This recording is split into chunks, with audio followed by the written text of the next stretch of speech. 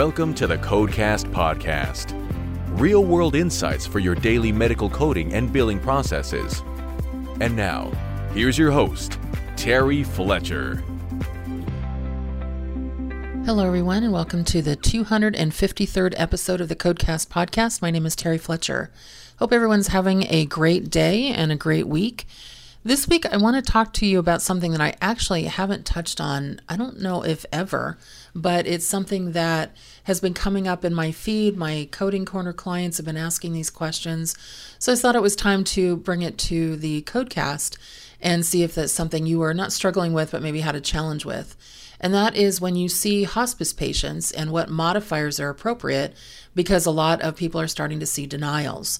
And so let's just kind of understand this whole concept. There's two different modifiers you're going to use when hospice coverage is what they call elected. So it means that the Medicare beneficiary has waived all rights to Medicare Part B payments for services that are related to the treatment and management of a terminal illness. That's why somebody's in hospice. And during the period of the hospice benefit election is enforced, then they don't get Part B. So it'd be kind of like being in the hospital and then trying to also at the same time being wheeled over to the doctor's office and getting Part B benefits as well. The doctor can see you in those spaces, but there's going to be some options there when it comes to how you report it. So when it comes to hospice-related services, there are services performed by the attending physician who is employed and contracted by hospice. And then there's providers who are consulting physicians who are not employees of the hospice designation. And so there's different ways to report these services. So when professional services of an attending physician who is not an employee of the hospice or does not receive compensation from the hospice for those services, when those are submitted to Medicare Part B, certain conditions have to be met. Okay, so, and remember what an attending physician is. Has to be either an MD or DO, so doctor of medicine or osteopathy, has to be a nurse practitioner or PA, for services related to the terminal illness or related conditions. So they need to know the patient, physician assistant, and then they're identified by the individual at the time they elect the coverage as having the most significant role in the determination and delivery of their care. So again, this has to be somebody who's known to the patient. And the modifiers that are used when delivering these services will depend on who's providing the service, what services are being provided, and if the services are for a related reason to the hospice or unrelated reason for the hospice care. Okay, so first modifier is GV. So G is in giraffe, V is in Victor. This is for the attending physician not employed or paid under arrangement by the patient's hospice provider. So this modifier is used by the attending physician when the services are related to the patient's terminal condition or not paid under their arrangement by the patient's hospice provider. So this modifier must be submitted when a service meets the following criteria. So the patient's enrolled in hospice. The service was provided by a physician or an NPP identified as the patient's attending physician or consultant at the time of the patient's enrollment in that hospice space. Also, they have to be a Medicare enrolled provider. And then also the attending physician may bill Medicare for care plan oversight or other services provided in the treatment of the hospice patient. Now, Medicare does consider, and this is important, providers who volunteer at the hospice as employees and therefore should not bill Medicare Part B for attending physician services separately. So if you're in that category, then this doesn't apply to you. If the attending physician has a payment arrangement with the hospice provider, then the hospice includes that attending physician service in their Part A recoupment, what they get for reimbursement, and then they just pay them a fee or an honorarium or salary or whatever it is. And any services without the GV under those conditions will be denied. So an example would be a beneficiary enrolled in hospice goes to their attending physician's office for a visit. If the service is related to the patient's terminal condition and the attending physician is not employed or paid under arrangement by the patient's hospice provider, then you would have that, let's say 99214 with a modifier GV. Okay, so do not submit a GV if the service was provided again by a provider employed by hospice or if it was provided by a physician not employed by hospice and the physician was not identified as the beneficiary as their attending physician. Now, GW modifier is a little bit different, and this is probably the one most of us will see most often. So when the service is not related to the hospice patient's terminal condition, so let's say that they're in hospice for end-stage renal disease, but they need to see their cardiologist for congestive heart failure, okay? So this modifier is used when a service is rendered to the patient enrolled in hospice and the service is unrelated to the patient's terminal condition. Okay, so and claims are submitted for treatment for a non-terminal condition. Now, if they're seen in the hospital setting, you're going to need to have a condition code 07, and that actually would go to the Part A MAC carrier. But if you're in the physician's office, that's a little bit different. So let's say an example, a beneficiary enrolled in hospice goes to a physician's office for an office visit. It's unrelated to the terminal prognosis. You would bill it with a GW. So they come in for an office visit. They're there, again, end-stage renal disease. They're seeing you for congestive heart failure. You get that as a GW. Now, if a beneficiary is enrolled in hospice, goes to the hospital for a visit, and then the physician sees them in the hospital, even if it's unrelated, the hospital reports a condition code 07 along with the visit, what they're going to have in the hospital setting with the GW. And charts are there to really determine who gets that coverage point. But this has always been a kind of a sticking point as far as do we use GV or GW. When the billing physician is the attending physician, the thing you have to ask is the patient's diagnosis related to hospice. No, report the GW. Yes, then you have to ask some more questions. Is the service a professional service? Yes, report GV. If it's a diagnostic test, no, hospice is responsible for payment.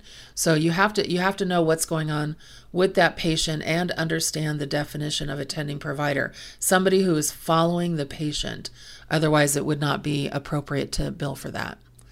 Now, the other thing I wanted to comment on, and I'm actually going to be talking about it on Talk 10 Tuesday as well with ICD-10 Monitor. And this is working from home compliance, not just with HIPAA, but also with OSHA and the Office of Civil Rights. There's some things that are going on, and I just wanted to kind of put it out there. First of all, you need to make sure that you have some kind of a policy manual for working at home, because HIPAA compliance and working from home is not necessarily a great thing if you're called a telecommuter. If you don't have rules that you have to follow and guidelines, you have to have a written policy on what you need. So, for example, some of the concerns that have come out. You have to have an encryption from home wireless router for traffic. You have to have default passwords for wireless routers from existing passwords. Personal devices have to be on a different network. I don't know if you realize that. Remember, we're trying to avoid antivirus situations and also firewalls as well. And then you also have to make sure that you can't leave any kind of records in the car with the patient. You have to protect that that private health information of the patient, because one of the things with PHI is, I've seen people working from their dining room table, and then one of your kids will get a copy of some paperwork and they want to draw on it on the back, and somehow it lands in the wrong hands, and now you've got a major HIPAA violation. Or even if your partner, your spouse, your husband, anybody, your wife walks by and they see some information and they just happen to know somebody who knows that person. You never know. And those can be, a problem when it comes to being HIPAA protected. The other thing that comes up quite a bit is the OSHA, and, what's the obligation from an employer to within a home work environment. Because remember, once you pivot to work at home, you have to have some agreement that you're entered into for work at home, and how you are responsible now for complying with they're called the OSHA Act or the OSHA Act, with safety and health concerns. You can't have obstructions in the way. If you trip and fall, that's actually going to be a potential employer problem. Even when the workplace is designated area in the employee's home, the employer retains some degree of control over your conditions in that area that you're working in that agreement. So you can't be exposed to hazards. You have to make sure you have a safe and healthful working conditions. You have to make sure that you understand that your employer can actually exercise some diligence in coming into your house and figuring out what's going on. Recently, I saw that there was a administrative law judge that ruled in favor of the Office of Civil Rights, which I was surprised they picked this up. And they said, you know what, you can go in and take a look and knock on doors and figure out what's going on and investigate any incidents and determine if you feel that there are measures not being taken for HIPAA security rule. And so they said, you can conduct, analysis and where breaches are and and you can go there and surprise telecommuters. So if there's a risk or there's a potential risk, then that's a problem. What about laptop safety, situations and devices like that? The lack of a written policy also is a violation of the HIPAA security rule. So you have to have some kind of standard, and you have to have an implemented policy and procedures that govern the receipt and removal of, let's say, hardware and electronic media that contain electronic protected health information in and out of your, and I'm air quoting, facility, but that is your place of where you're working now. So there was a couple of groups out there. I think one of them was, and it was actually posted, Cancer Care Group, where they had no written policy.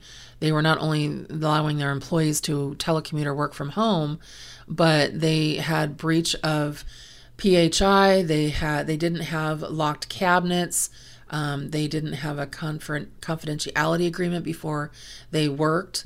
They didn't tell the employees to disconnect from the company network when their work is complete, and so those kind of things can continue to possibly be exposed to cyber attacks. So there was a lot of problems with what happened with that. So all I want to put out there is it's really important for you, if you are a telecommuter, which means you work remotely, that your work home environment is protected, HIPAA protected. You minimize the risk of the patient's health information. So the PHI is really important if there is not safeguards to protect that private health information on that patient. And then also, and actually I keep calling it private health information, it's actually protected health information. I always get that acronym wrong.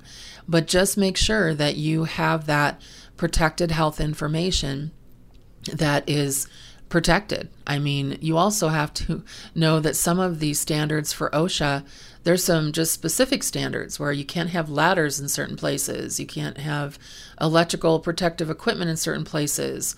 You can't have portable electrical equipment in certain places. So, a lot of things in home-based workplaces, there's some safety hazards and health hazards, and you have to be aware of that. Otherwise, it can be a definite problem. And now I'm seeing that OSHA is going to some practices, employees door to door to figure out what's going on. So that's not a good thing. So just keep in mind there's kind of two sides to that coin, and not just from an employer perspective, but from an employee perspective. Go to your employer and say, hey, where's our policies for the work home staff so that we are updated in case they come to our house. And then the last thing I wanted to bring up today, I actually posted it to my LinkedIn if you follow me on there, but there was a special edition on Thursday, August 18th, where Medicare posted the Creating a Roadmap for the End of COVID-19 Public Health Emergency. So did the acting, HHS Secretary Xavier Becerra, did he actually give that 60-day notice for ending the public health emergency? Technically, no, but if you actually read through the 4-page Creating a Roadmap, at the very end, there's something that said that makes me think he could come back and say, well, that was kind of what I was trying to tell you. So he basically said the fact sheets we are releasing today summarize the current status of the Medicare blanket waivers and flexibilities. And he says, through the PHE, we've maintained a list of the COVID-19 waivers, and unless otherwise specified in these fact sheets, they will end with the PHE. And then he just kept going on and saying emergency preparedness is the top of our mind. We're encouraging you to, revisit all of these emergency preparedness should this happen again. And we are offering technical assistance as we're taking steps to prepare successfully for and operate after the PHE to assist partners. So they're really talking about transitioning now to, the end of the PHE. Will this affect telehealth? Will this affect some of the waivers that the hospitals have been working under as far as getting paid an extra 20% for COVID patients? Yes. Will this affect, what was another thing I saw that it was going to affect? By the end of next year, I guess mid next year, they're going to start pulling back the government paying for vaccines for COVID and paying for testing. Now that's going to have to be something that is either covered under your insurance or you have to pay out of pocket. So, which is interesting since they made it a mandate. But just know they're unwinding a lot of this guidance, especially the one program that's going to be affected would be Medicaid, because there are a lot of patients that were auto-covered under Medicaid during the PHE, and now they're going to be enrolling them to some of those programs. So it's just too expensive, and we are not under a PHE anymore. They've relaxed a lot of the public health emergencies. They've actually also rescinded already some combination of those waivers, and they have pulled back a lot of them. And so now they're just going to say, you know what, we're not going to replace some existing waivers, but we don't want to have too much disruption. So we're going to continue to, figure out how to continue to roll that back. But do I expect we're going to have another extension? Okay, I know some of you don't like when I say this, but I expect it only because midterms, and again, political, is in October, and they don't want to be dealing with, oh my gosh, what did you do? They rather do that after you vote. So what is going to probably happen is I would say that probably in October they'll do it one more time, and then that they'll give a 60-day notice. The problem with that, and I'm going to put it out there, is that anytime they renew the public health emergency, it's for 90 days. So that means it'll go into January, which some of the flexibilities have already said, and it's actually law, where in some of the final rules where it said that certain temporary waivers are until the end of the year the PHE ends. Well, that's a really expensive year if the PHE ends on January 16th. So this is why I'm still waiting to see what they're going to do, but we'll see if this was the actual 60 days. And this is another thing it says to minimize any disruptions, including potential coverage losses following the end of the PHE, Secretary Becerra is committed to giving states and healthcare community a writ large 60 days notice before ending the PHE. But then they say, in the meantime, CMS encourages healthcare providers to prepare for the end of these flexibilities as soon as possible and begin moving forward to reestablishing previous health and safety standards and billing practices. So even though they keep saying, this really isn't the 60-day, the fact that they said that, saying you need to pull yourself out of it and don't expect, any more handouts or anything like that, I'm wondering if that was his way to go around and kind of give it. So we'll see. A lot of people say it isn't. Some people say, oh, well, it definitely isn't, and we're going to fight it. You can do what you like, but there are also laws around it, and see what's going to happen with that. But just so you know, if you're looking this up, look up and you can Google it. It says creating a roadmap for the end of the COVID-19 public health emergency. Make sure you're reading it. It's on the CMS blog because it's very important for your practice and your physicians moving forward. And I wouldn't want you to get blindsided. Okay, so personal tidbit this week. I get to have my daughter come and visit us, and we're almost done with our pool install. Let's hope. So hopefully that'll be in, but it's amazing how they put in, some plaster around the pool, and then we have to wait a week for the city to come and approve it. And then the electrical goes in, and then the city says, oh yeah, we'll be there soon to approve it. So 2 steps forward and then 20 steps back, it feels like. We've been dealing with this process since March, but they did tell us October. So if it gets done anytime before October, I guess that's early. So everyone, but of course it's August here in California and it's hot. So it would be really nice to have our pool. Anyway, so everyone have a great rest of your week. Make it a great day. And thank you for listening to the Codecast podcast.